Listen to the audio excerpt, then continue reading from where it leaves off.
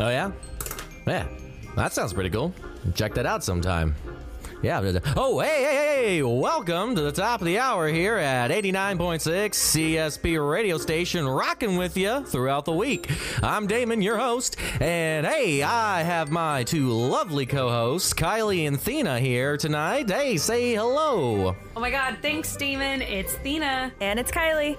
Hey, we're having a special show tonight for everyone listening out on the bandwaves. We are letting you, the listeners, call in and give your Can't Explain, Weird Experience, Otherworldly Phenomenons, and downright spooky stories. And we are so stoked to hear all of your call-ins tonight. Yes! Like, doing a live show has been our dream forever. Yes. So I guess we should, just start with some of these calls, right? I've heard the board is going crazy with phone calls. Yeah, let's get it in here. Corey, if you can go ahead and open up those phone lines and get to go. Hey, whoa, we got some live ones out there. Hey, caller, you're on the air with Cryptic Soup. Tell us your story.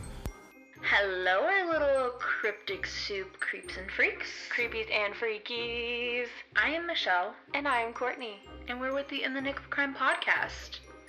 And we're gonna come to you today with some spooky, creepy stories. Some little nuggets of for spook. our lovely friends at Cryptic Soup. Yes. Take it away, Courtney. I'm gonna take it away. I'm gonna bring you guys into the story of Siren Head. Siren Head was originally created back in 2018 by a Canadian horror-type artist known as Trevor Henderson, who is known for making various bizarre creatures over the internet.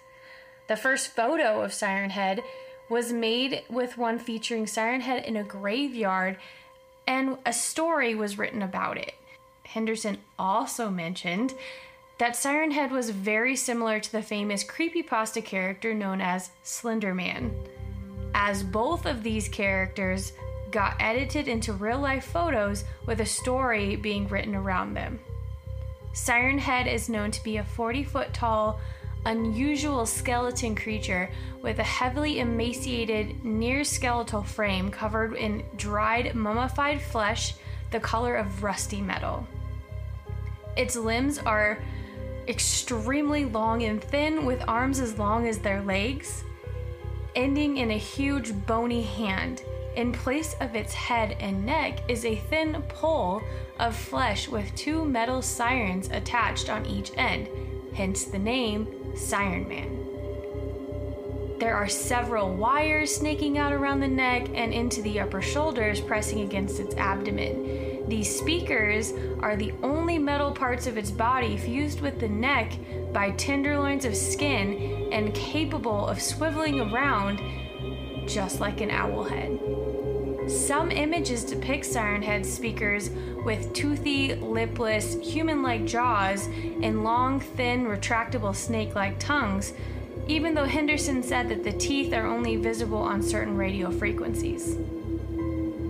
Due to its name, Siren Head speakers can play various types of loud noises, typically air-raid sirens, garbled music, conversations, and imitations of people close to the victims. They also say that there are numbers of station broadcasts or emergency broadcasts as well. Trevor has revealed that the Siren Head is able to pick up sounds it hears from the airwaves and repurpose them, all while using this to try to confuse people, but yet it's a conscious choice on its part to do so.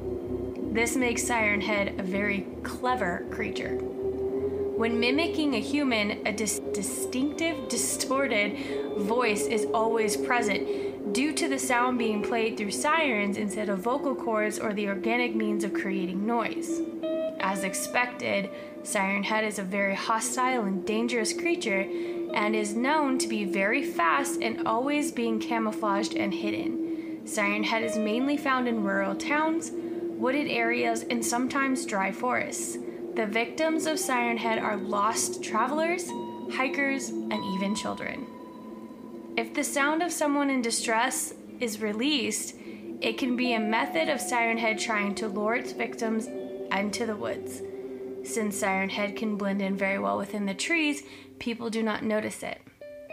It could make its brutal attack at any time and capture its victims, while the sound of their loved ones are talking and being played to them through Siren Head's sirens.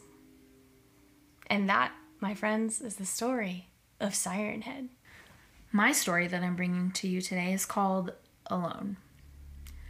I heard the crunch of the leaves beneath my feet. I couldn't tell what was louder, the pounding of my heart or the erratic crunch, crunch, crunch of my steps. My breath continued to quicken, no matter how hard I tried to calm down. Alone. You're alone. In this vast forest, there's no one behind you. No one. Alone. I kept my gaze fixed ahead to where I could see a tiny sliver of light. That light was where the nearest building was. I wasn't entirely sure where I was headed, but I knew it would get me out of the abyss. My steps continued to quicken. No matter how long or fast I walked, I never seemed to get closer to the light. Panic began to set in. I needed to get help. David was with me one moment and gone the next. He was snapped up by the darkness behind us. I don't know what was in that darkness. I heard nothing when he disappeared. He was just gone in an instant. We started hiking in the morning, but it seemed like daylight ended in minutes. Out of nowhere, darkness shrouded the woods. Everything grew eerily quiet. There was an unnerving stillness. But David and I continued on. We'd hiked this trail many times, and it looped us back around to where we had parked. But what seemed like hours, maybe days, had passed, and we never reached the end of the loop. Time was meaningless. Where am I? I was growing confused. These woods were familiar. I'd hiked them probably hundreds of times in my life, but everything around me looked foreign. The trees looked different. The running river in the distance somehow sounded foreboding, and there was an absence of bird calls, and even the air smelled different. These weren't my woods, but it wasn't possible that we ended up somewhere new. Get help. Keep going. The crunch, crunch, crunch beneath my feet grew louder, faster. Crunch, crunch, crunch, crunch, crunch. Every step I took began to echo. My pace quickened again. The echo of the crunches became more erratic, louder. I began to feel that I was being followed, but I didn't dare look behind me. Keep going. Get help. Why the hell isn't this light getting any closer? Go, I kept telling myself. I didn't utter the words out loud. I didn't dare. Crunch, crunch, crunch, crunch, crunch, crunch. I felt the urge to run, but if I was being followed, I didn't want to appear vulnerable. Stay strong, keep going. Find David, get help, get to the light. I realized that the echo of my footsteps sounded different. The crunch of the leaves had a different cadence, almost heavier, but I heard nothing else. Nothing. I suddenly realized that I couldn't hear anything besides the crunch. No breeze, no running river, nothing. But I could hear the sound of my heart pounding deep within my ears. With the light still as far in the distance as it had been for what seemed like hours, I began to sprint. I couldn't waste any more time. The light was perched at the top of a hill surrounded by jagged rocks. I didn't know how to get up there, but I knew I had to. Finally, I seemed to be making progress when I approached a fork in the path. This too is entirely unfamiliar. I hesitated for a moment while I tried to decide the best route to take when I felt hot air graze my neck. Every hair on my body stood at attention. I heard a breath in my right ear and could suddenly feel a presence so close it was almost touching me. I froze, too terrified to move. Another exhale and a gravelly voice said, "Run."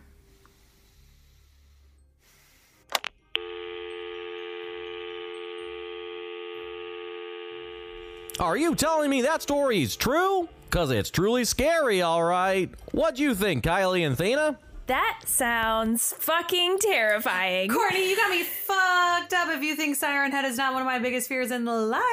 That Athena showed me a picture of this thing, and I am not here for it. That's a 0 out of 10 from me, dog. I'm gonna face neither of these fears because I'm saying no. Do you ever like take the dogs out in the middle of the night and you're just like, you know, like middle of the night, but like 2 a.m. where it's just like literally silent And ominous. super ominous. But we also live next to train tracks, and so like the trains like jam into each other, and this is all that you hear, and it is insanely loud, but it's just ominous. And then you just hear these trains, and then any little thing startles you. But Saber is also a pussy, and she'll get startled also. That is what alone made me feel like, and I do not like that feeling. It is very unsettling. So thank you for Courtney and Michelle making us have nightmares the whole rest of the night. Yep, I'm now afraid of the dark. I think we need to take another caller. Oh, it's Morning Cup of Murder is our next one. Yeah, Karina and Killian, right? I love them. Okay, what do you guys have to tell us tonight? So when we moved into the house that we are currently living in, we purchased it from an old family friend who, in addition to giving us a very good deal, told us that the property in which the house sits on used to be an old orphanage. Even told us that he used to find bricks that he thought came from the old building in the yard sometimes. We kind of laughed him off and went on our way. Well, pretty soon after moving in, we started to notice that our son, who was about 1.5 at the time, was talking randomly to the walls and ceilings. Because he was little, the talking was more nonsensical, so we never really knew what he was saying. Jokingly, though, we asked him if he was talking to ghosts, and he nodded yes. Now, most people would have been freaked out by this already, but as the child of theater people and with a mother who is a true crime podcaster, the kid is pretty dramatically spooky. So again, we wrote it all off. One day while in my office upstairs, I heard what sounded like small pebbles being thrown at my window. Assuming it was my husband being funny, I looked out of the window, but it was too dark to see anything. Not long after walking away from the window, though, I heard it again and yelled at him to quit. He answered me from the living room and told me that he had never even gone outside. By this point, we were starting to worry just a little bit, especially when I start seeing what I think is someone walking outside the door of that same office. The final straw came when I was downstairs a few weeks later and standing in front of the sink. Because it was dark outside, the window right in front of me kind of became like a mirror. I looked up and saw what I thought was my husband standing behind me and reaching into the cabinet by my head. So I leaned back into him, only to find no one was there. By this point, I knew something was up. So I grabbed my crystal pendulum and started asking questions. We found out that there was a male spirit in the home, and sometimes a woman, and that both were associated with the orphanage.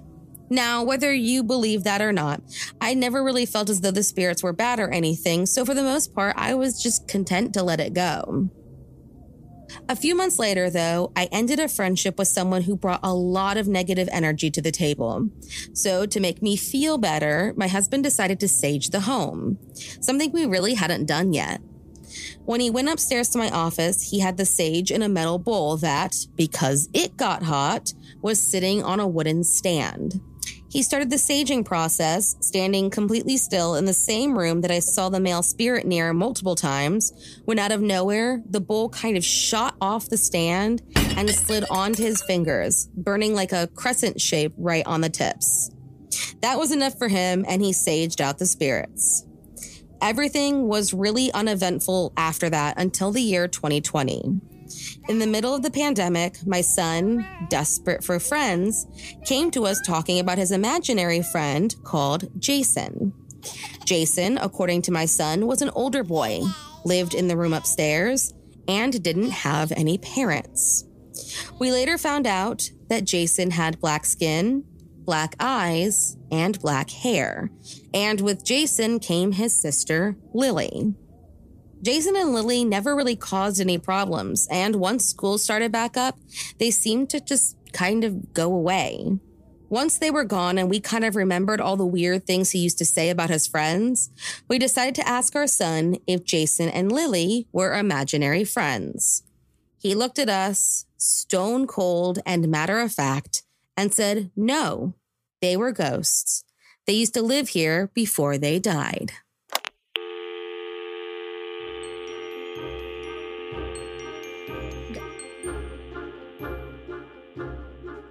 When I say I would hire a realtor and move. No kidding, though. No way. That is wild. That is the type of feeling I get anytime I watch a scary movie and we have to like go to bed and turn all the lights off. like that eerie feeling in the back of You're your... just not alone. No, there's no way. Nope. I had to explore an abandoned house today, and when I tell you I was in that basement and I was not alone, girls, Karina, Killian, we need to talk. Howard, no, bad. I don't like it. 0 out of 10. That's again a nope from me. So far we're 0 for 0. Yeah. I don't fuck with ghosts. I don't even care if it is friendly or not. They're still a ghost. There is nothing I can. Damon, let's move on. Let's get another caller on the line, please. Damon, set us up for the next one, please. Okay, it's gonna be fine. They're gonna believe you. You just need to tell the story just as it happened, and it'll be fine. Coming to us live, we're ready to hear your story. Hey, okay, so is this Cryptic Soup Pod? Yeah, why? Do you have a story to tell us tonight? You're connected to CSP. Yes. So, I heard you guys wanted a ghost story, and I have been wanting to get this story off of my chest for so long. So, we just wanted to share this story that happened to my brothers and myself when we were kids. So, it was just such a bizarre experience. But all of us together, my brothers and I, we still talk about it, and we all still share the same thing. We all saw the same thing. So we were growing up and we lived in Hayesville, Kansas. And, that's a suburb of Wichita, and everybody knows Wichita because of BTK. Not really what we want to be known for, but that's what a lot of people know us for. But at this time, Hayesville wasn't as developed as it is now because, well, I'm old. And there was a lot of back roads with nothing around for miles. And I had a really big Irish family. I have 5 brothers and 2 sisters, and both my mom and dad are deaf, so they couldn't hear and they couldn't speak. So it was already a fairly unusual way to grow up because we couldn't make a lot of noises in the house because the vibrations in the house would really bother them. So we didn't have a lot of horseplay, and we would learn to tease each other in making quieter noises. We also grew up very poor. And so, having so many kids and my dad was the only one working, we could not afford an air conditioner.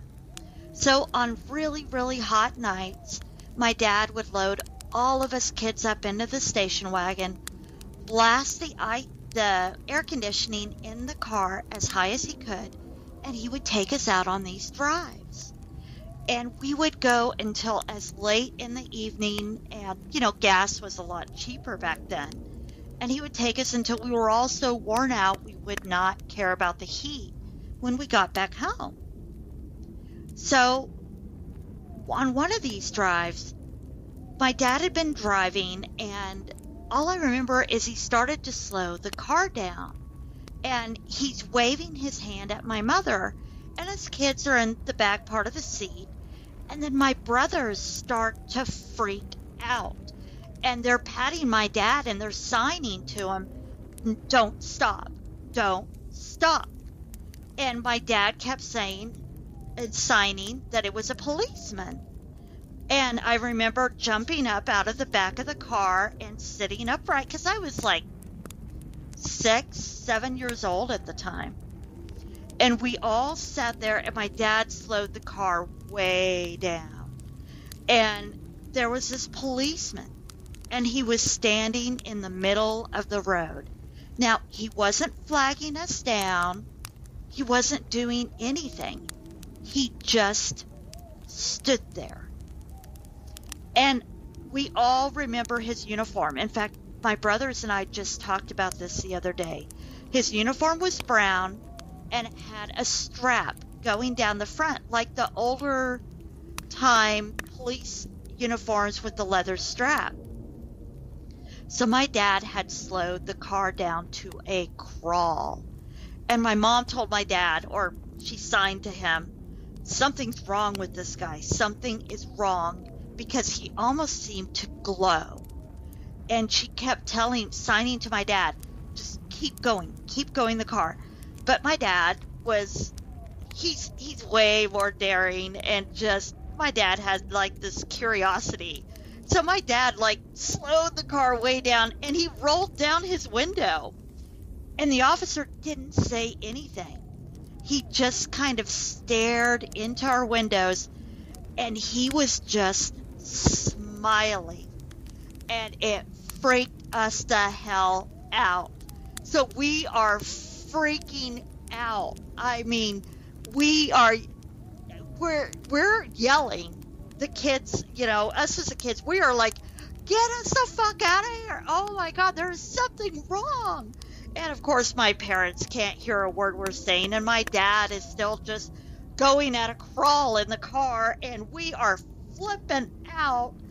And this guy never once stops smiling. There are kids freaking out in the back seat, parents' hands swinging everywhere as they're signing, and this guy is just standing in the middle of the road, smiling. As we all drove away, again, we agreed there was some kind of weird glow around him. And that's what was so weird, because this is back then, there weren't any lights along the road, but we saw him perfectly. And then my brother John, who I'm still so close to, he turned to us, and he turned around in the seat and said, "Where was his car?" And we all had an oh shit moment, because we never saw a car anywhere. No patrol car, no other car, no anything. Just this weird patrolman smiling in the night. And I still see that weird smile in the back window of our car when I drift off to sleep at night. Now that's a story that's going to keep me up at night. Thanks for calling in. Okay, listeners, please tell me, do you think, this is a poll, do you think that what she saw was in fact a ghost, or was it the Men in Black? I'm going to tell you one thing, Marianne. You taught me something tonight. I am never fucking going to Kansas. Right? Nope, fuck that. Fuck Kansas. No vacationing there. No driving through it. Nothing. It's funny, we just talked about Wichita. Not anymore. Nope. Wichita who? Did you get, I mean, I got smile vibes, obviously. I haven't even seen it, but that's just like terrifying. That part of that story is not okay with me. The moment she said it was smiling, the movie smile hit my head, and I was like, ha, I'm fucking terrified. Yeah. Well, Don't and like you have it. all of those actors that are like bringing marketing to the movie, and I just like think of this guy. I need to know more about the smile. Was it like demonic? Was it like just like a regular guy smiling? I don't like the fact that he's in an old-timey police uniform. Make it a different uniform. I don't want it because you would stop for a police uniformed person, but the fact that it's a different time period, shit's be sketchy. Oh yeah. Like ghostly, but the smile thing got me thinking of Men in Black. I just all right, I'm gonna give another score. This one I'll give a 1 out of 10, and the reason why is because I think seeing the dichotomy between the deaf parents and the screaming children would be a fun sight to see. Right. But the rest of the story, 0 out of 10. Yep. Another 0 out of 10 for me. So far, no one is intriguing me to want to visit where they are. Nope. I am staying in this house for all of time. Yep, I'm gonna need a new caller, Damon. Can we get someone new on the line, please? I heard the next one is Miss Allie from The Murder You Know. She is not The Murderer You Know. She has the podcast. Let's hear it. Hey, caller, tell us your story. Give us a fright. Hi, and happy Halloween, witches. It's the host of the Murder You Know podcast here. Long-time listener, first-time caller. I have always wanted to say that. And I had to call to tell you a little bit about a story we covered a couple of weeks ago in the thick of spooky season in our Your Mom's Colleague episodes that I still have not recovered from. Like, I still have to keep my lights on all the time, and my teeny tiny baby kitten just scared the shit out of me, pushing a door open, level of can't get over. It all started in October 2005 when a young man got out of jail where he had been serving time for a string of armed robberies and moved in with his uncle and his uncle's new wife. Unfortunately, by November 5th, the uncle's wife was dead, and during a sleepless, PCP-induced nightmare from December 31st to January 6th, 11 other innocent people were victimized. And I don't want to say too much or get too far into spoiler territory, just in case, but let's get into it a little bit. The wife was found beaten to death with a lead pipe, a la everyone's favorite game, Clue. And then on December 18th, a young woman's body was found hanging in her basement from an electrical cord as her house burned down. Flash forward to New Year's Eve when a young man showed up a little late for a dinner with his parents, so covered in blood. His dad said he couldn't even make out his face or see his eyes. Bits and pieces of the knives used in the attack littered the street outside of their home. The very next day, a friend of my mom's and a local famous toy store owner was preparing for a New Year's Day party when intruders entered her home and held her husband, and her 2 young children hostage. When a friend arrived for their party later in the day, he found smoke pouring out of the house and called 911. Next, on January 3rd, a 75-year-old man opened his door to travelers in need of direction, only to find he and his wife were in an incredibly dangerous and urgent situation instead. Finally, on January 6th, police received a tip from a concerned citizen that suspected a friend of her daughter's was involved in all of the crimes taking place. When police went to the house of the woman indicated by this tipster, they found an absolute fucking horror scene. The young woman was dead, as were her parents, and all of the victims had been gagged with socks in their mouths, and their heads had been wrapped with plastic bags and duct tape. Officers found that a truck, along with a bunch of other stuff, but the truck is the important thing, was missing from the scene, and a car had been abandoned nearby. This eventually led them to their perp. The car got them a name, the name got them an address, and when they got to the address, they found the missing truck. Now, keep in mind just a tiny bit of the horror that these officers just witnessed, because we are approaching the visual that has me jumping with fright 30 times a day. And maybe I'm just a weenie, but my dog just scratched the wall when he stretched, and the way that it bounced off the walls sounded like it was coming from the closet. And I can't even tell you, my heart almost exploded. So they go to the home. They find the truck. An elderly woman happens to live there with her grandson. The officers tell her they have a warrant, and she lets them inside to look for her grandson, who is nowhere to be seen. Eventually, while officers search the house and find things like pieces of knives that match those found at crime scenes, an officer and his partner break off into the basement. The dark and mostly unfinished basement. After orienting themselves to the dark space, they start to look around. They can make out some shapes. They're carefully checking and sweeping the area, and eventually, crouched behind a water heater, hiding with one hand out of sight and smiling in a crazed, unblinking stare, they find the man they were looking for. They asked him to come out from behind the water heater to show his hands. He didn't do any of those things, but he did sit there and keep smiling with his hand hidden in the dark. Ugh! Is that one of the spookiest criminal apprehensions that you've heard of? And not even to get into the reason that this all became public too much, but it was because his legal team was trying to file an appeal to prove he wasn't violent. And the state was like, hold on a second.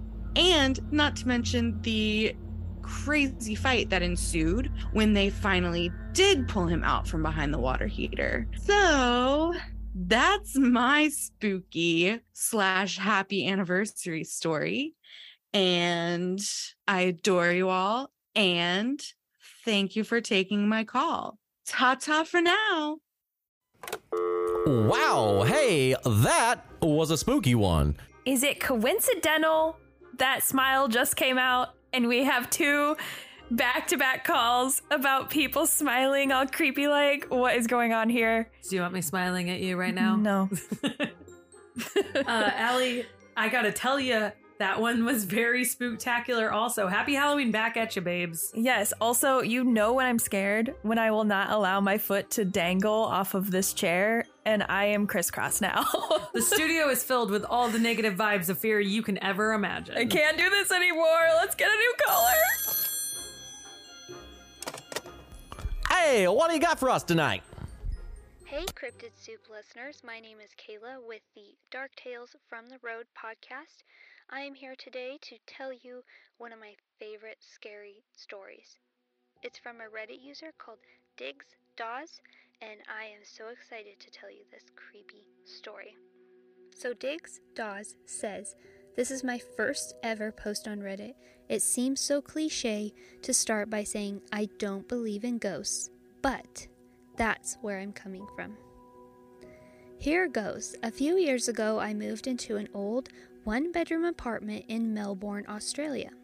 This was the first time I had moved into my own place, and it was nice not to have crappy stealing roommates.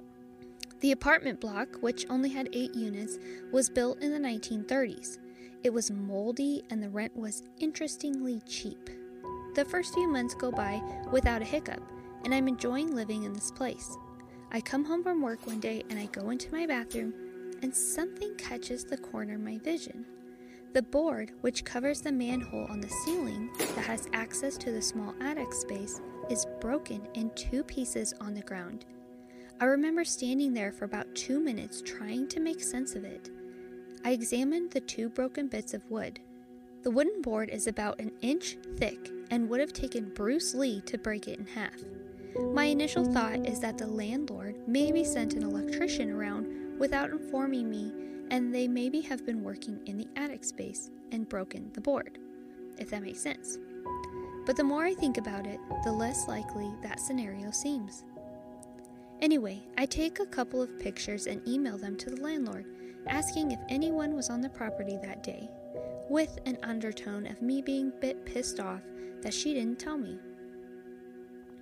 I received a reply at around 7:30 a.m. in the morning. Her email reads, "Please call me as soon as you're able to." I was worried, thinking, shit, someone's broken in. I call her and she explains that her last 2 tenants said the exact same thing to them, amongst other things, that she will send someone around to replace the wooden board. If I wasn't so busy with work, I would have thought more of it. I lay awake at night for the next few weeks thinking what the fuck caused the board to break in half, and my first conclusion is that someone was living up there in the tiny attic space, which seemed very unlikely. About a month later, I wake up suddenly around 4 a.m., which is very unusual. I have so many goosebumps it feels like someone is rubbing their hands on me. Everything is silent for ages, but then I hear this weird sound coming from the roof above my bed. It's this dragging sound, like someone is pulling a sack of potatoes across the floor. I freak the fuck out and I'm frozen stiff with fear. Someone is up there for sure, I think. There's no way a possum could make that sound. After about 5 minutes of listening to this intermittent dragging sound, I work up enough courage to turn on the light and walk into the bathroom where the manhole is, armed with a cricket bat I keep by my bed. The new board covering the manhole is broken in 2 pieces again. I felt sick. I turned on the bathroom light and stared at the black space where the cover of the manhole would be. As tough as I like to think I am 100% frozen with fear. The dragging sound has stopped, but there's another sound. There's a whispering. I thought my mind was playing tricks on me at first, but the whispering was clear. It was coming from the fucking attic. Please let me stress at this point that I am not making any of this up. The whispering sounds like children's voices. It's gibberish mostly, but there's one sentence that I can make out. It's your turn. It's your turn. It keeps repeating. I turn on every single light in the apartment as well as the TV to try to make things feel normal. It's about 5 a.m. and it's still dark outside because it's the middle of winter. I'm watching TV and trying to unwind. Then the fuse blows and everything goes silent. My pet Budgie, which is a bird by the way, is in my kitchen, who never makes a sound at nighttime, starts squawking like he's being strangled. I've never heard him make these sort of noises. He's literally screaming. I grab my car keys and I run the fuck out of my apartment and go sit in my car. I wait until the sun comes up. People are now walking their dogs and starting their day, and this comforts me enough to go back into my apartment. The front door is wide open. But I don't think too much of it because I figured I booked it out there so fast that I didn't close it. Everything seems normal and I go into the kitchen to check on Dexter, my pet Budgie. Again, a budgie is a bird. I was very confused at first, but yes, he is a bird. And he is not in his cage. What the fuck? I let him out most days to fly around, but there's 100% no way of his getting out unless someone lets him out. I start to feel sick again. I look around everywhere, but I can't see him. All the windows are closed, and the wire mesh screen door at the front door was closed when I came up. I open the door to the bathroom, and I can hear a splashing sound. Poor little Dexter was half drowned in the toilet. I take him out, wash him, and dry him off. I thought he was going to die because he was breathing in water, and I was so confused. The only logical explanation is that someone did this. At about 8 a.m., I called the landlord and gave her a watered-down version of what happened. Quote, "Oh wow, you heard the whispering too," she said. I stayed in that apartment for another 18 months. I only moved out 3 months ago. I heard the whispering again a few occasions, and twice the manhole cover moved, but it wasn't broken. The landlord called me last week. She sounded embarrassed and said that the new tenants, which were a young Japanese couple, had begged to speak with me about some of the shit that's been going on there. Fuck that. It's their problem now. So that's my story. Thank you guys so much for listening, and thank you Cryptic Soup for having me on. Have a great one.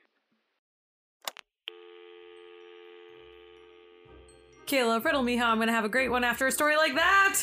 Okay, but your voice, oh my gosh. You need to go on one of those, like, put yourself to sleep apps. ASMR type. Yes, wow, amazing. But holy fuck, absolutely not. Which, by the way, your podcast never puts us to sleep. That is amazing. Right. I love listening Dark Tales from the Road. But your voice is so nice. So soothing. I love it. While you're telling me this terrifying story. Although I like the word pudgy. Yeah. What is it? It's like the type of bird? Yeah, I guess. Pudgy. Now I need one. No. Another thing that Athena fears is birds. Which is hilarious because Athena also owns tarantulas and Corey's terrified of those. But birds are fucking terrifying because they are not real. They are animatronics. Okay, but this man, right, is a man. Yeah, right? Yeah. 18 months? Are you kidding me? I would be out the fucking door. I never would have returned to that apartment. I would have been like, screw it. Like, sell all of my things. If you hear noises near a manhole cover, you know that a clown is hiding down there. Something. So, no. Something. I mean, I know Bill Skarsgård's beautiful, but we don't need to fuck around with clowns. People. No. Actually, And I kind of like clowns, actually. You're fucking weird. I like spiders. I like clowns. You put a fucking bird near me and shit breaks loose. Oh, hell no. But like dragging potatoes. That's a dead body being drugged. Right. Like I can't think of potatoes at that point. It's nice that you lied to us, Kayla. It was not potatoes. No, there's no way. Don't in hell discriminate is potatoes. What did a potato do to you? So I think I need like almost a palate cleanser. I need one that's less about dead creatures. Maybe one about like a cute, sweet animal, a loving tale, something really nice, wholesome. Do we have any calls like that? Maybe we can take. Oh, we do. Did you hear our next call? Who's our next call, Kylie? Oh yeah, I think it's Damon said it's Chris. Okay, all right, we got Chris from Toon Junkies podcast, I think, coming up next. Caller, you're on the air. This story is written by Weatherford and Sky, titled The Cat Scratching at My Door. I never thought a childish prank would save me and my brother's life. It began late September. My family cat had passed away from old age a few weeks prior. I missed her terribly and assumed the strange things that began to happen were just echoes of my grief. When she was still alive, she used to scratch at my door until I let her into my room. And she used to use the crawl space as her own little home, sometimes hiding away for most of the day until pushing the door open in the middle of the night. I'd gotten so used to it that I was no longer startled by the tapping of little paws upstairs and the sound of little doors creeping open. So used to it, in fact, that when those same things happened after her death, it took me a while to notice. When I finally did notice, the sounds gave me a strange feeling of unease, but familiarity. I told myself that it was just the creaking of an old house, but a part of me wanted to believe that she was still here in some capacity. One night in October, I was awoken by scratching at my door and a faint meow. It lasted only a few seconds, but I heard it clearly. I thought it was a dream. It had to have been. After all, she was gone. But then it kept happening. Every night at 1:46 a.m., I would hear scratching at my door and the cries of a cat who was long dead. I told no one of it because even though it frightened me, I didn't want to lose what I had left of my dear cat. The scratching stayed the same until the night of October 21st, when it became harder to ignore. Everything was normal that night. My parents had gone out for the night and my brother was sleeping downstairs. I watched YouTube until I fell asleep with the glow of my laptop still on my face. When I heard the scratching, I wasn't even scared. It felt like any other night. Until it didn't stop.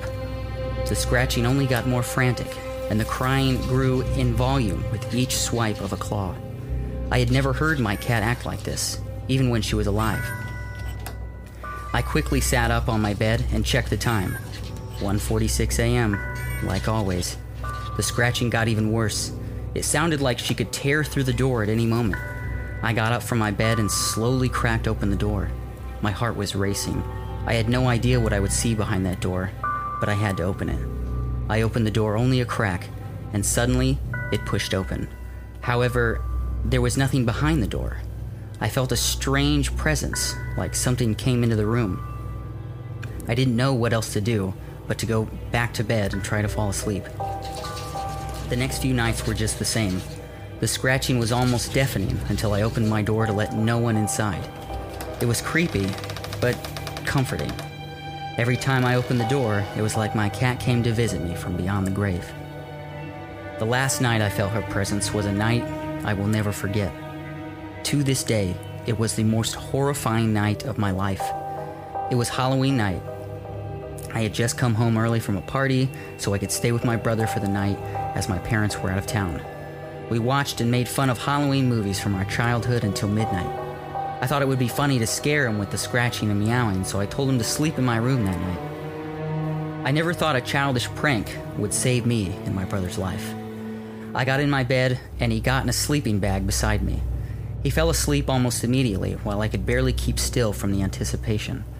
Suddenly, my window flooded with light. I assumed it was my parents coming back early from their trip, but something felt off. The clock struck 1:46 a.m.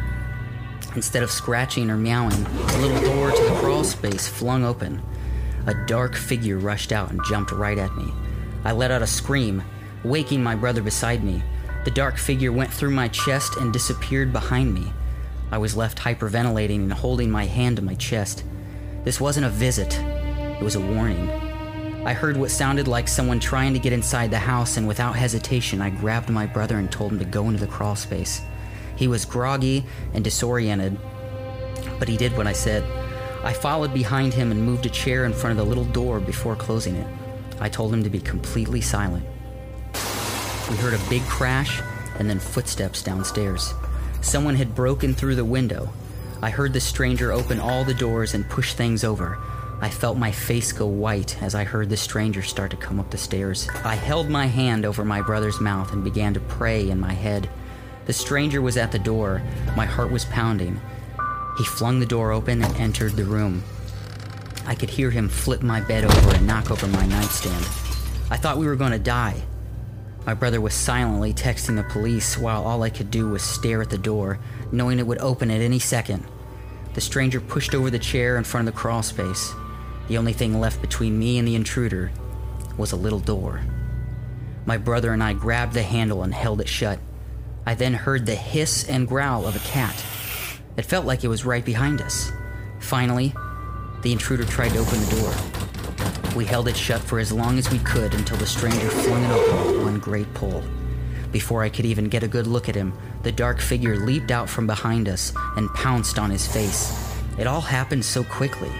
You could only see the flicks of blood flying around. He fell to the ground, crying out and holding his now mangled face. The dark figure ran into the shadows, and my brother and I ran out the door and down the stairs. We screamed for help out in the cold until the neighbors came outside to see what was wrong. The police arrived a short time after. It turns out the stranger was a drug-addicted ex-convict who was breaking into people's homes around the area looking for cash. They found him screaming in pain, covering his hollowed-out eyes. The police also found a knife beside him that he had taken from our kitchen. My brother and I were standing out in the cold when I saw the faint green glow of my cat's eyes in my bedroom window. That was the last time I ever saw my family cat. Oh my, watch me sleeping with the nightlight on tonight after that story. What a catastrophic tale that sounded like. No kidding. No, kitten is more like it. Ha ha.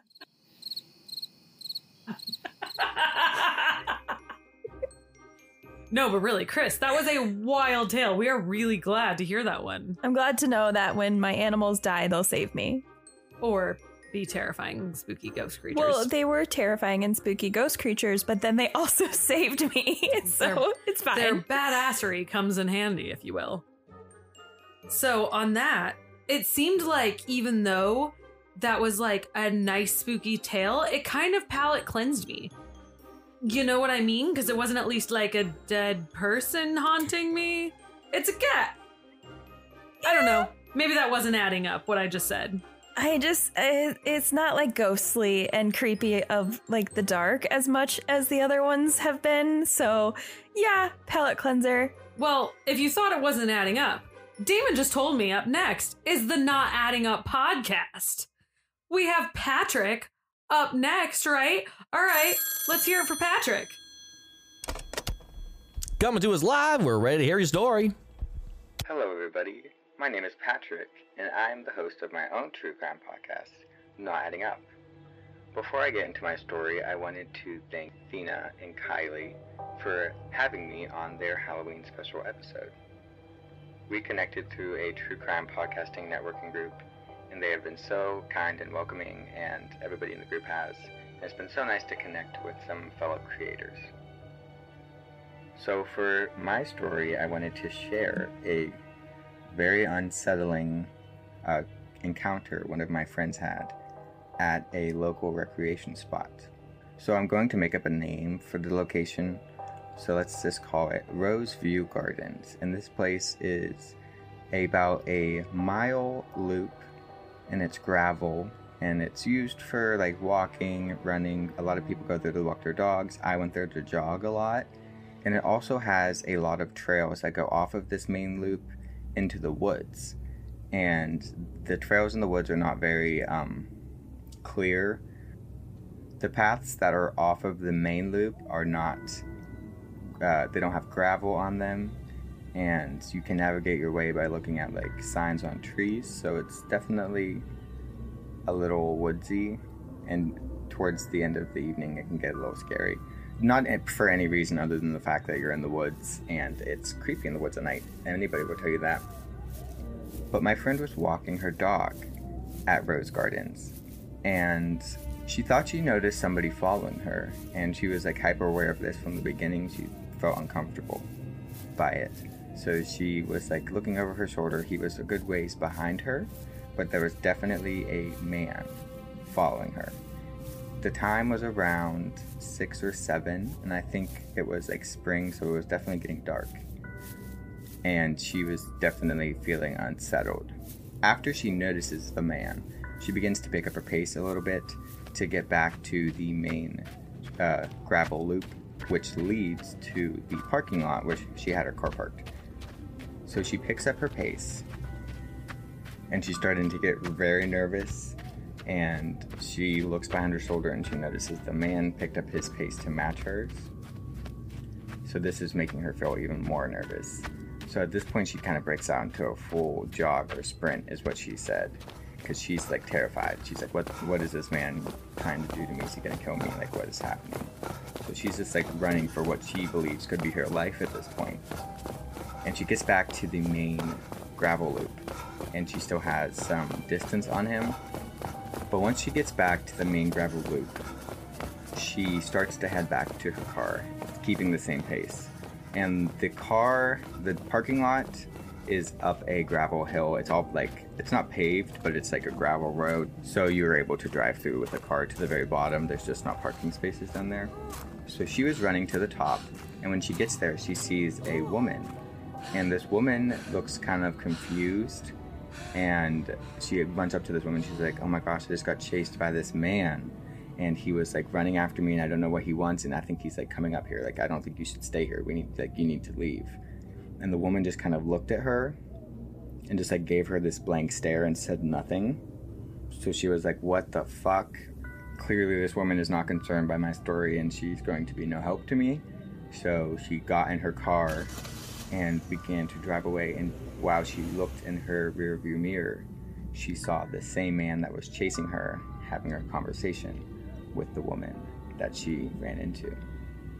Luckily, this didn't end in anything more sinister than her getting chased, but the mind has to wonder what he was planning to do. And the fact that the woman was up there makes it even more sketchy for me. Like, I was thinking that she was there to like calm her down and maybe like get her to maybe get into her car, and if she was working with the guy, they could have kidnapped her that way.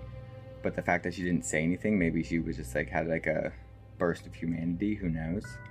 But that it was just very, very unsettling. And the fact that I go there like almost every day, at that point in my life, I had been going there almost every day to run.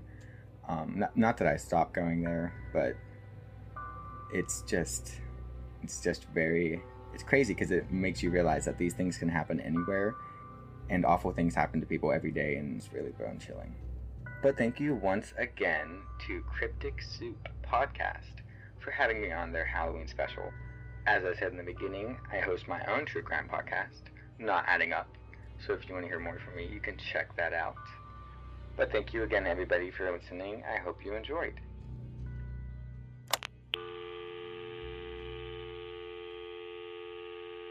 Wow. What are your thoughts on that story? Hold on, Kylie. Hold on. I'm doing something on my phone. Thina, we're live. Kylie, I am looking up how much a bulk amount of pepper spray is on my phone because I leave the house, and now I'm terrified to do that. Have you not been listening to all these stories? Did you not just listen to the story I heard? Did you not listen? I need 423 bottles of pepper spray on me at all times. 423? Patrick taught me I need 423. Thank you very much. Patrick, we need to talk. You need to stop going there. Patrick, I'm not okay. I'm not okay with that. You now have to call us every time you leave the house, Patrick. Good job. Yep. Like, just hang out on the phone. We just need to know where you are. What are you doing? What are you looking at? Who's in front of you? What are they wearing? How tall are they? What kind of car are they driving? What's their license plate number, social security number? Tell us things. Or get one of those, what are they called? Like birdie things? Birdie? Yeah, it's like a keychain and whatever. Anyway, nope. I just saw a Facebook post the other day about how if a female turned into a male, what would be the first thing that they did? And it would be go on a run by themselves in the dark. Yeah. With headphones in. Yeah. Horny. Good thought. Right. Love to hear it. Wished I could. Right. I don't have the arm muscle to do that. No. That's... I got into an argument with a man at Noodles and Company last week, and I walked out and I said, I do not have the upper body strength to be getting into arguments with men. And then I had to live with that thought all day that I could have died.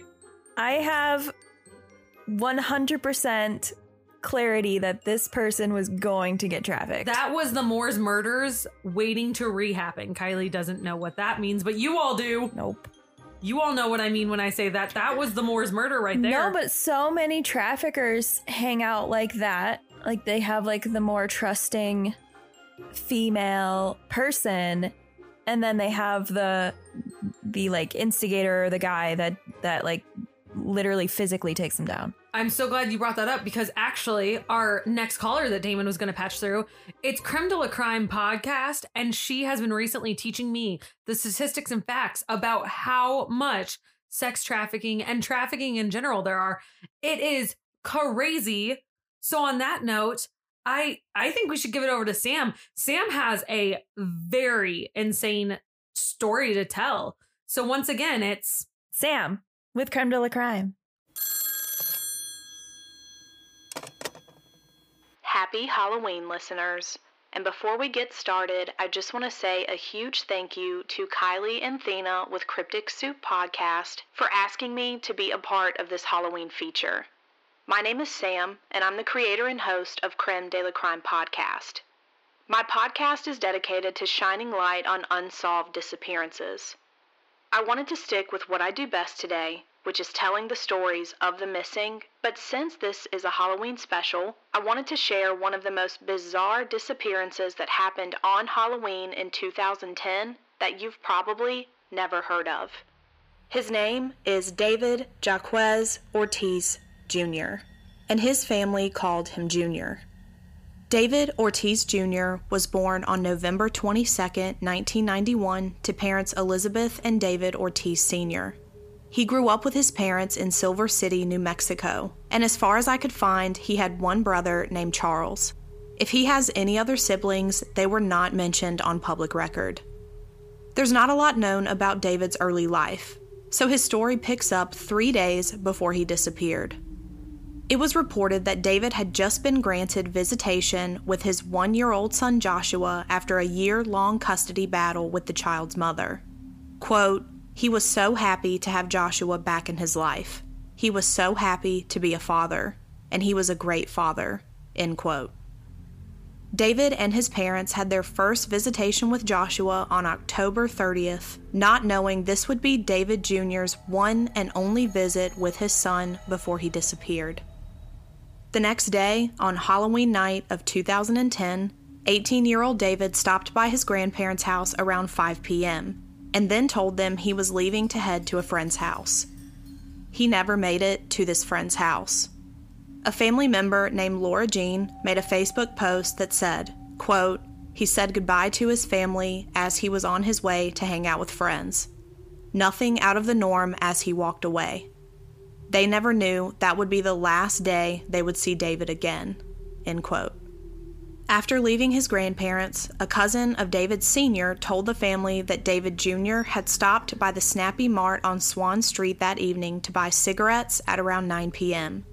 His cousin worked at this store at the time, and this person was the last family member to ever see David.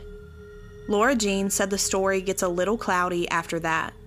Some people stated they saw David downtown hanging out with his friends. Others said they saw him at the food basket. And another story was that he had been sighted at a trailer park. Police could never confirm any of these sightings. His parents exhausted all efforts on their own looking for David, and when they realized he was officially missing, they reported him missing to the Silver City Police Department on November 3, 2010. David disappearing made no sense to his family. He was not fighting with his parents. He had just been granted visitation with his son. He was planning to join the military. He had no reason to run away. Elizabeth Ortiz later revealed that immediately after David had gone to court to try to get visitation of his son, someone told his brother Charles to tell David to, quote, watch his back, end quote. Before he disappeared, David was studying to get his GED, and this was something him and his mom were actually doing together. Elizabeth was quoted saying, "I got mine for him. We were supposed to do it together, but my son was taken from me," end quote.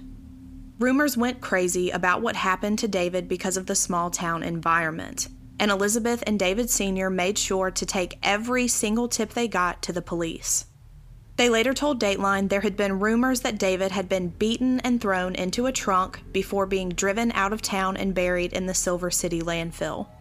The Silver City police chief at the time was named Ed Reynolds, and he said the tip they received made them believe that David's body had possibly been put in a dumpster at the beginning of November 2010.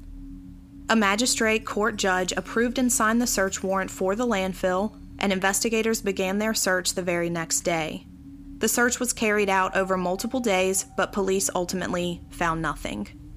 They received another tip the same month that resulted in police executing a search warrant at a home located in the 700 block of Mountain View Road.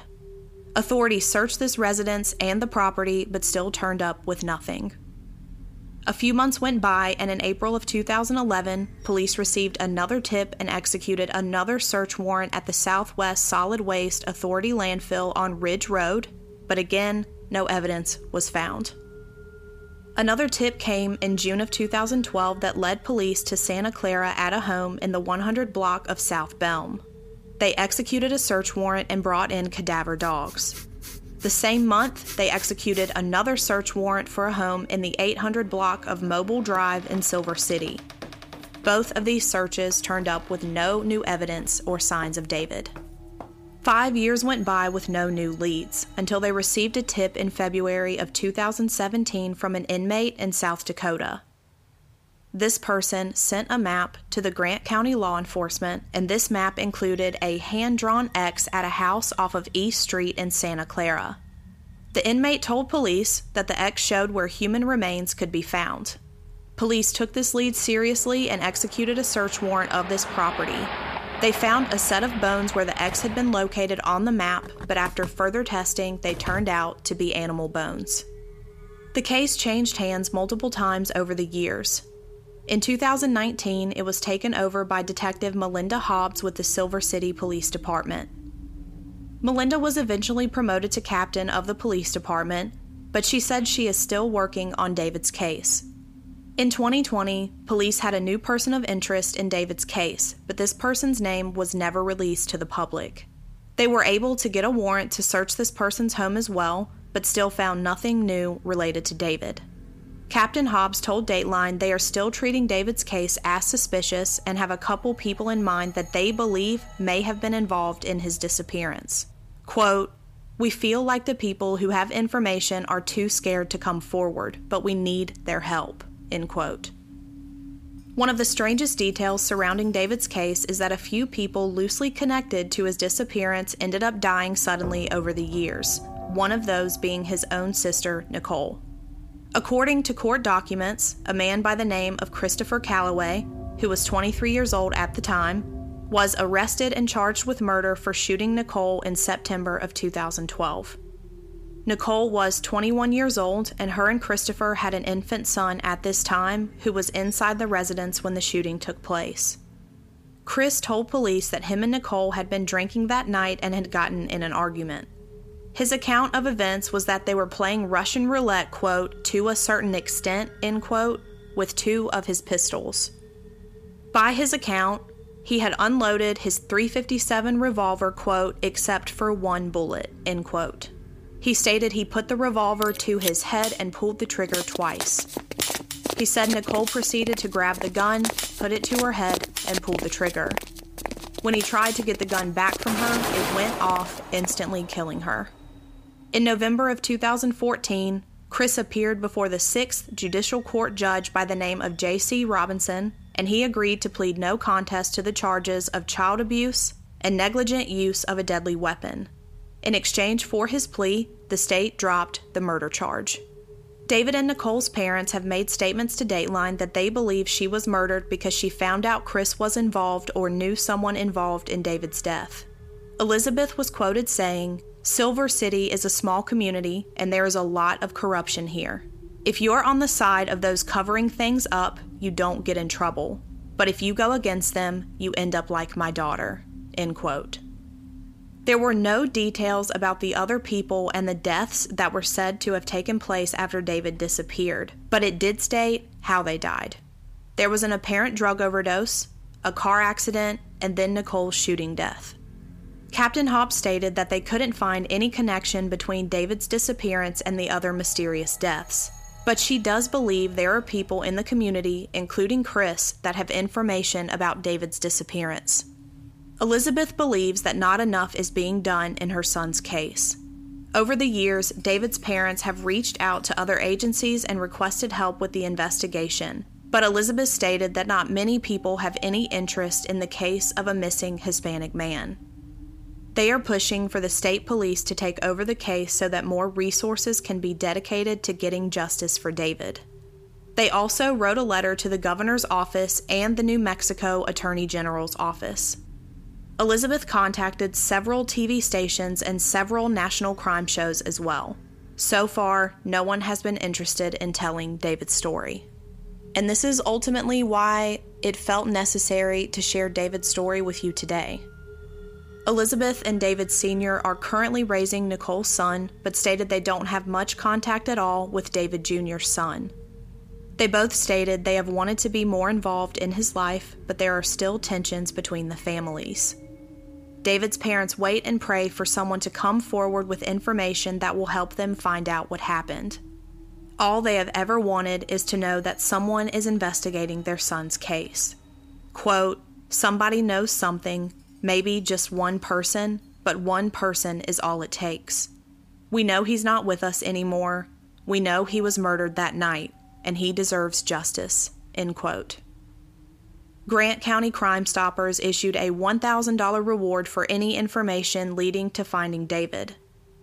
That reward has now been increased to $2,000 by David's own family. Before we end, I want to share a few statements made on Facebook by David's family member, Laura Jean. Quote, "Through the years, many stories have come up. The landfill was searched, names were given, and some questions were asked. But still to this day, we have yet to receive answers. He's the kid that I would have a heart-to-heart conversation with. He's the kid that was excited and scared to be a dad. He's the kid that fought to be in his son's life up to the day that he went missing. He's the son his dad strived to be a better man for.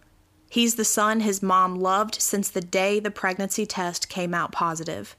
He's the man his son will never get to know. Please help bring our family closure. I continue to pray for the people involved. I can't imagine how they are feeling inside. I pray that they speak up so that not only can we begin to heal, but they can as well." End quote. David Ortiz Jr. was last seen in Silver City, New Mexico on October 31st, 2010, when he was 18 years old. He left his grandparents' home on Kimberly Drive and was heading to a friend's house, but he never made it there. He is a Hispanic male with black hair and brown eyes. At the time of his disappearance, he was 5 foot tall and weighed around 110 pounds. David was last seen wearing a black t-shirt over a blue long-sleeve sweater, black shorts, and brown steel-toed boots. He has a scar in the center of his chest, and his case is classified as endangered missing. If you have any information regarding the disappearance of David Ortiz Jr., please contact the Silver City Police Department at 575-388-8840. 575-388-8840. That's all I have for this case, but don't forget to keep your eyes and ears open out here, and happy Halloween.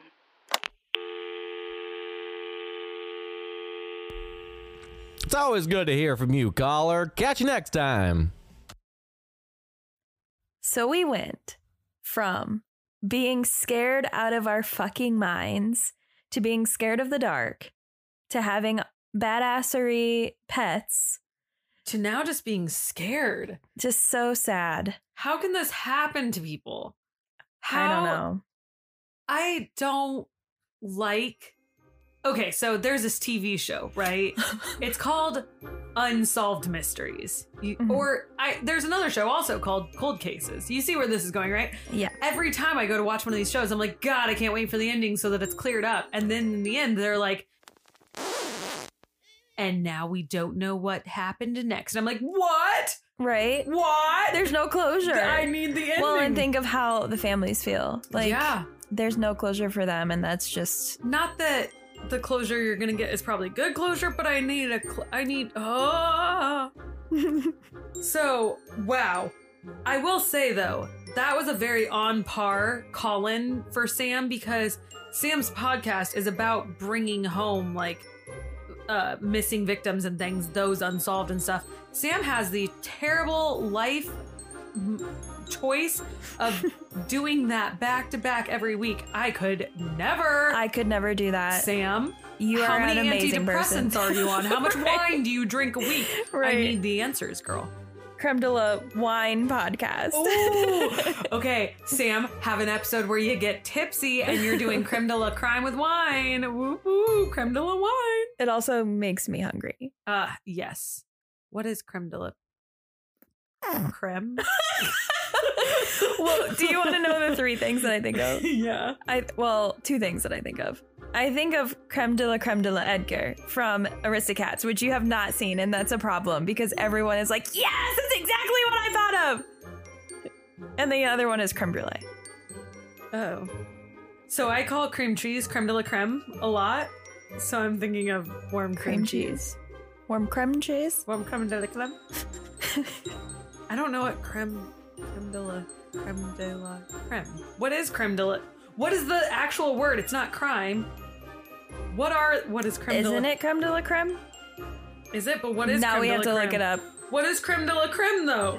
Hold on, Damon. We gotta look it up. I'm so sorry. Damon, don't roll your eyes at us. You know what this is. Come on.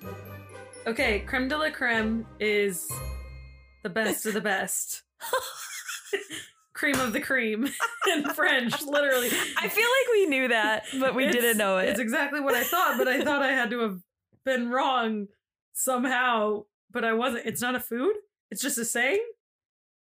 Huh, creme de la creme. Just makes me hungry. You know what it reminded me of? It's not at all the same. You're going to judge me. Tres leche. Oh, yes. You know who has really good looking tres leches cakes? Where? Fucking Costco. Oh. I went there the other day and I almost bought them and I'm gonna go back.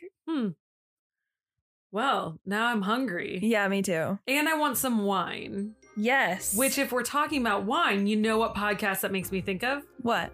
It reminds me of the podcast Spilling the Crime. That is such an amazing podcast. So let's they're on the phone. Let's bring them out, have them introduce themselves, and tell one more crazy story before we go. We have them on the air.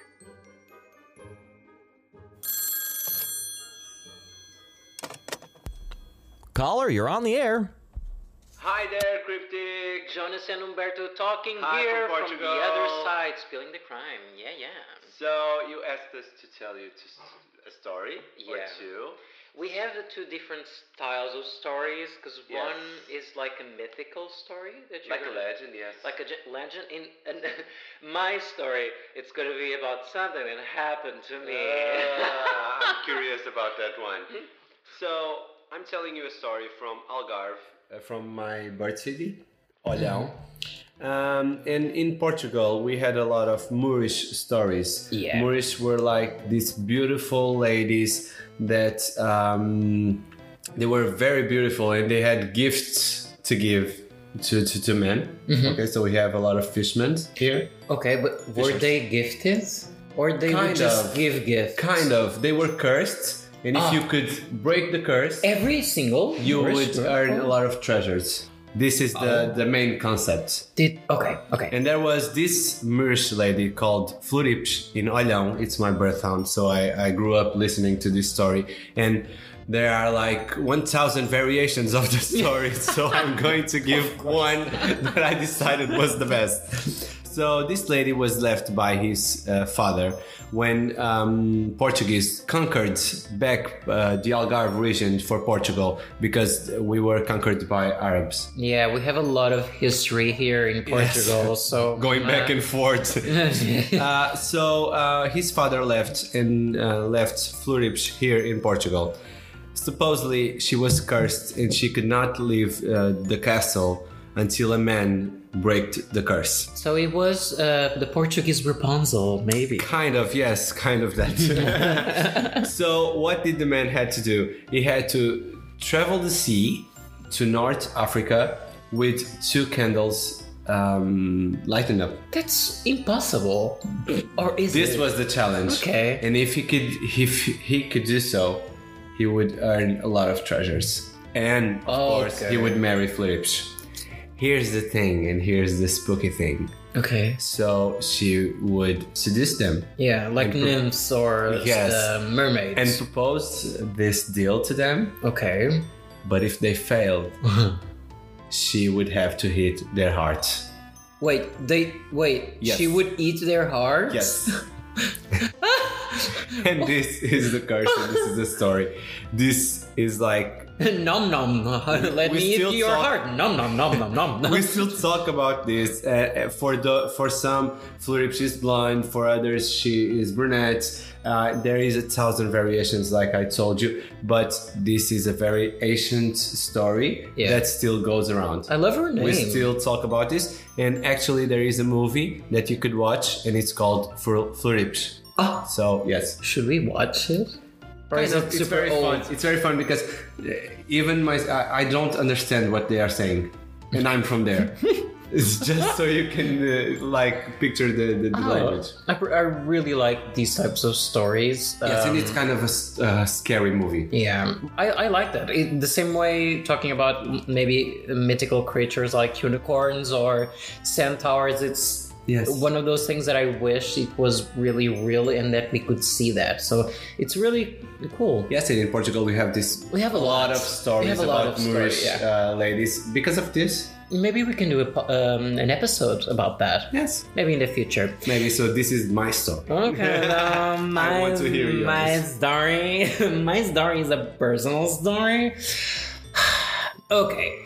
I'm not 100% comfortable talking about this because I feel like a lot of people don't believe me but I searched on the internet and this actually exists. So when I was 12 years old, I was in my bed.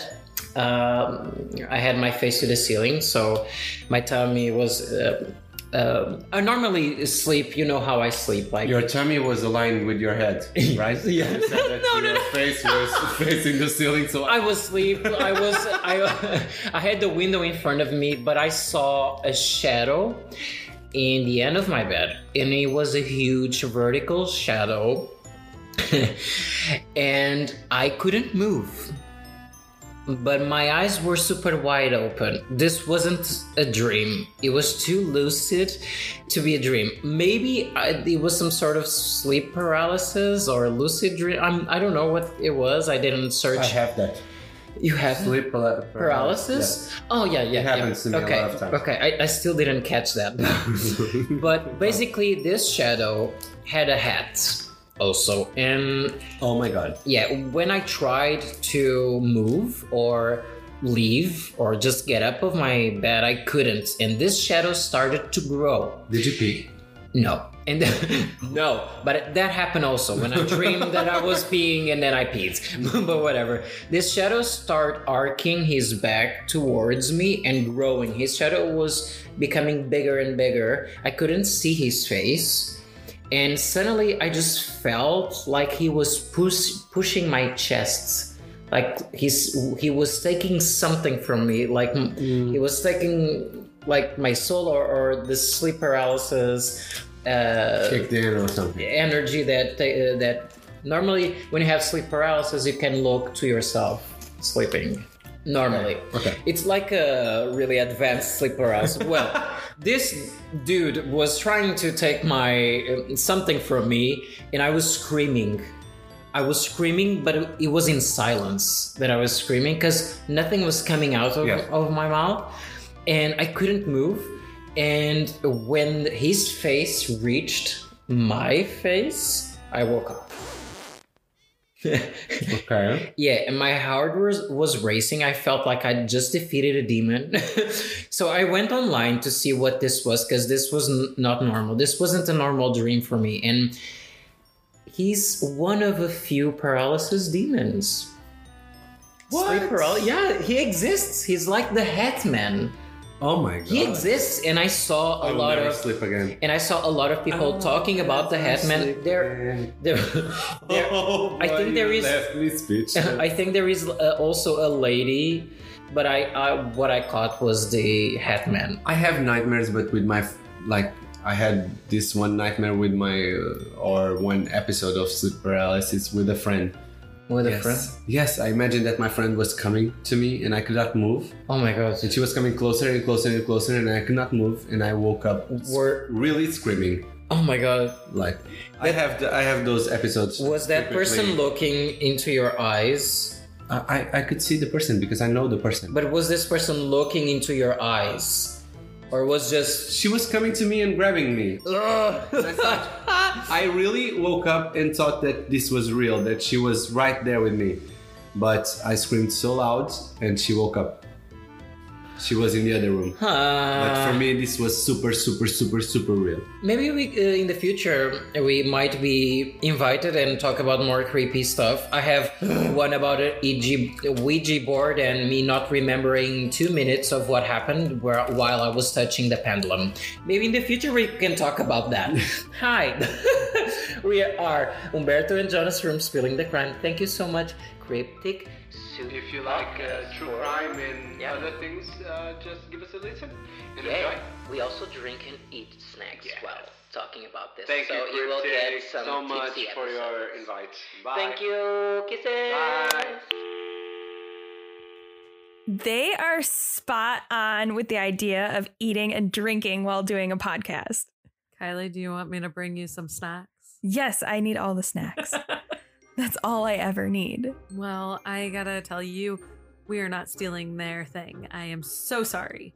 Okay. However, talking about stealing crazy things, they stole Chelsea's idea with talking about terrifying things. Yeah, no. AKA sleep paralysis. Hell no. Dude, that was the Hatman. 100%. I was like on the fence about like believing in the Hatman fully. Like I was like, sleep paralysis, yes, but like the Hatman version of everything, no.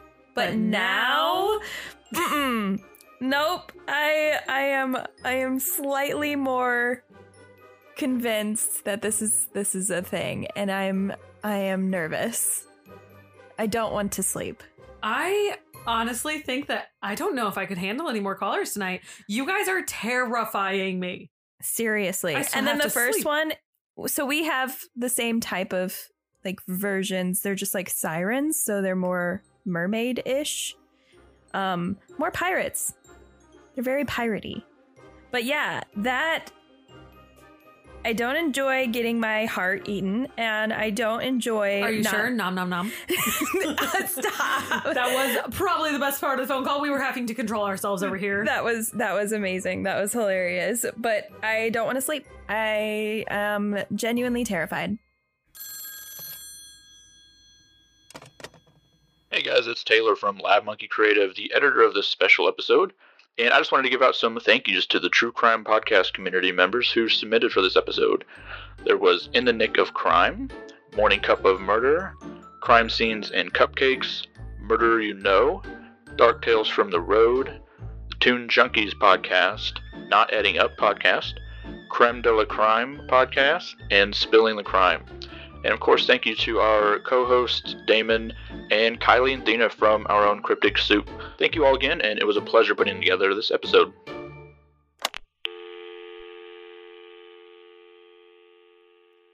I will say that out of all of them tonight, I don't know which one scared me the most. It's Siren Head still. I will say, Courtney from In the Nick of Crime ruined my day, my night, and my year. But I love you. I think... I mean, honestly, probably the one thing that really scared me because ghosts creep me the fuck out is the morning cup of murder. Karina, that's terrifying. Oh, having children live in your house. Living in the old, what is it called? Orphanage, like grounds of anything. Living in the ground, on the grounds of anything that used to be is terrifying to me. You know what it's giving me? It's giving me Lake Lanier in the Archives vibes, and I'm not here for it, you guys. Nope. Not at all. You know what? I'm honest. I'm tapping out tonight. I can't handle any more callers. I know we got calls up the wazoos. You guys, I can't handle another call tonight. I can't either. I think we need to... Damon's giving us the eyes. Damon wants to keep going. Damon wants to go all night. Damon, we'll do another goddamn show. We're not doing it tonight. Fucking god, man. Man wants to keep going. Sir, we have normal sleep schedules we have to attend to here. I don't know if I can sleep at this point. So at this point, I think we should just say Happy Halloween. Yes. And we should let you guys go off and be scared your goddamn selves because we're done scaring you. Yeah, go eat some candy. And sleep soundly to the sleep paralysis ghosts in your attic of you hear killer cats. Well, you hear potatoes being dragged down the goddamn hallway. Yeah, no big deal. No biggie though. Maybe it's just the siren head outside making the noise. Oh. That's so creepy. I can't. I think that we should resume these calls another day, you guys. And I think Kylie and I should just tell you to have a good, happy Halloween and that you should tune in for the regular episode next week. I think it's tomorrow. Is it? Yeah. I thought Halloween's this was on a Sunday. Halloween's a Monday. I thought it was a Sunday. Halloween is a Monday. I know because I'm training new people. That's bogus. It's a Monday, goddamn. And on that note, it's not just us you gotta now start listening to. Listen to all these crazy stories you've heard tonight. There's some pretty wild podcasts out there you could check. What? Want to check them out? Give them a check? Well, check a Runo. Give them a listen. You wanna... It isn't a full. It isn't a full recorded episode until Athena fucks something up. I did so good you too. Really did. You I've really been did. killing it. And then I said, check them out. No, but for real, check them out. They are awesome, amazing. They bring new things and different things to the table. So, and I mean, we're gonna post everyone on the Instagram. To just say also, thank you so much for making this episode possible. Guess what? It's not going to be the only one. Absolutely not. It's going to happen again. So it's already in the works, guys. It's already in the works. You know where it is? In the works. Do you know where the works are? They're in the happening. So stay tuned. You're so corny. Hey, that's my line. So don't stay tuned because Kylie hasn't said it yet, motherfuckers. Just do whatever the fuck you want. But don't stay tuned because Kylie hasn't said shit about it yet. Also, we just posted our Facebook, so make sure you join in on the conversation on our Facebook page. You can find us by searching Cryptic Soup Pod.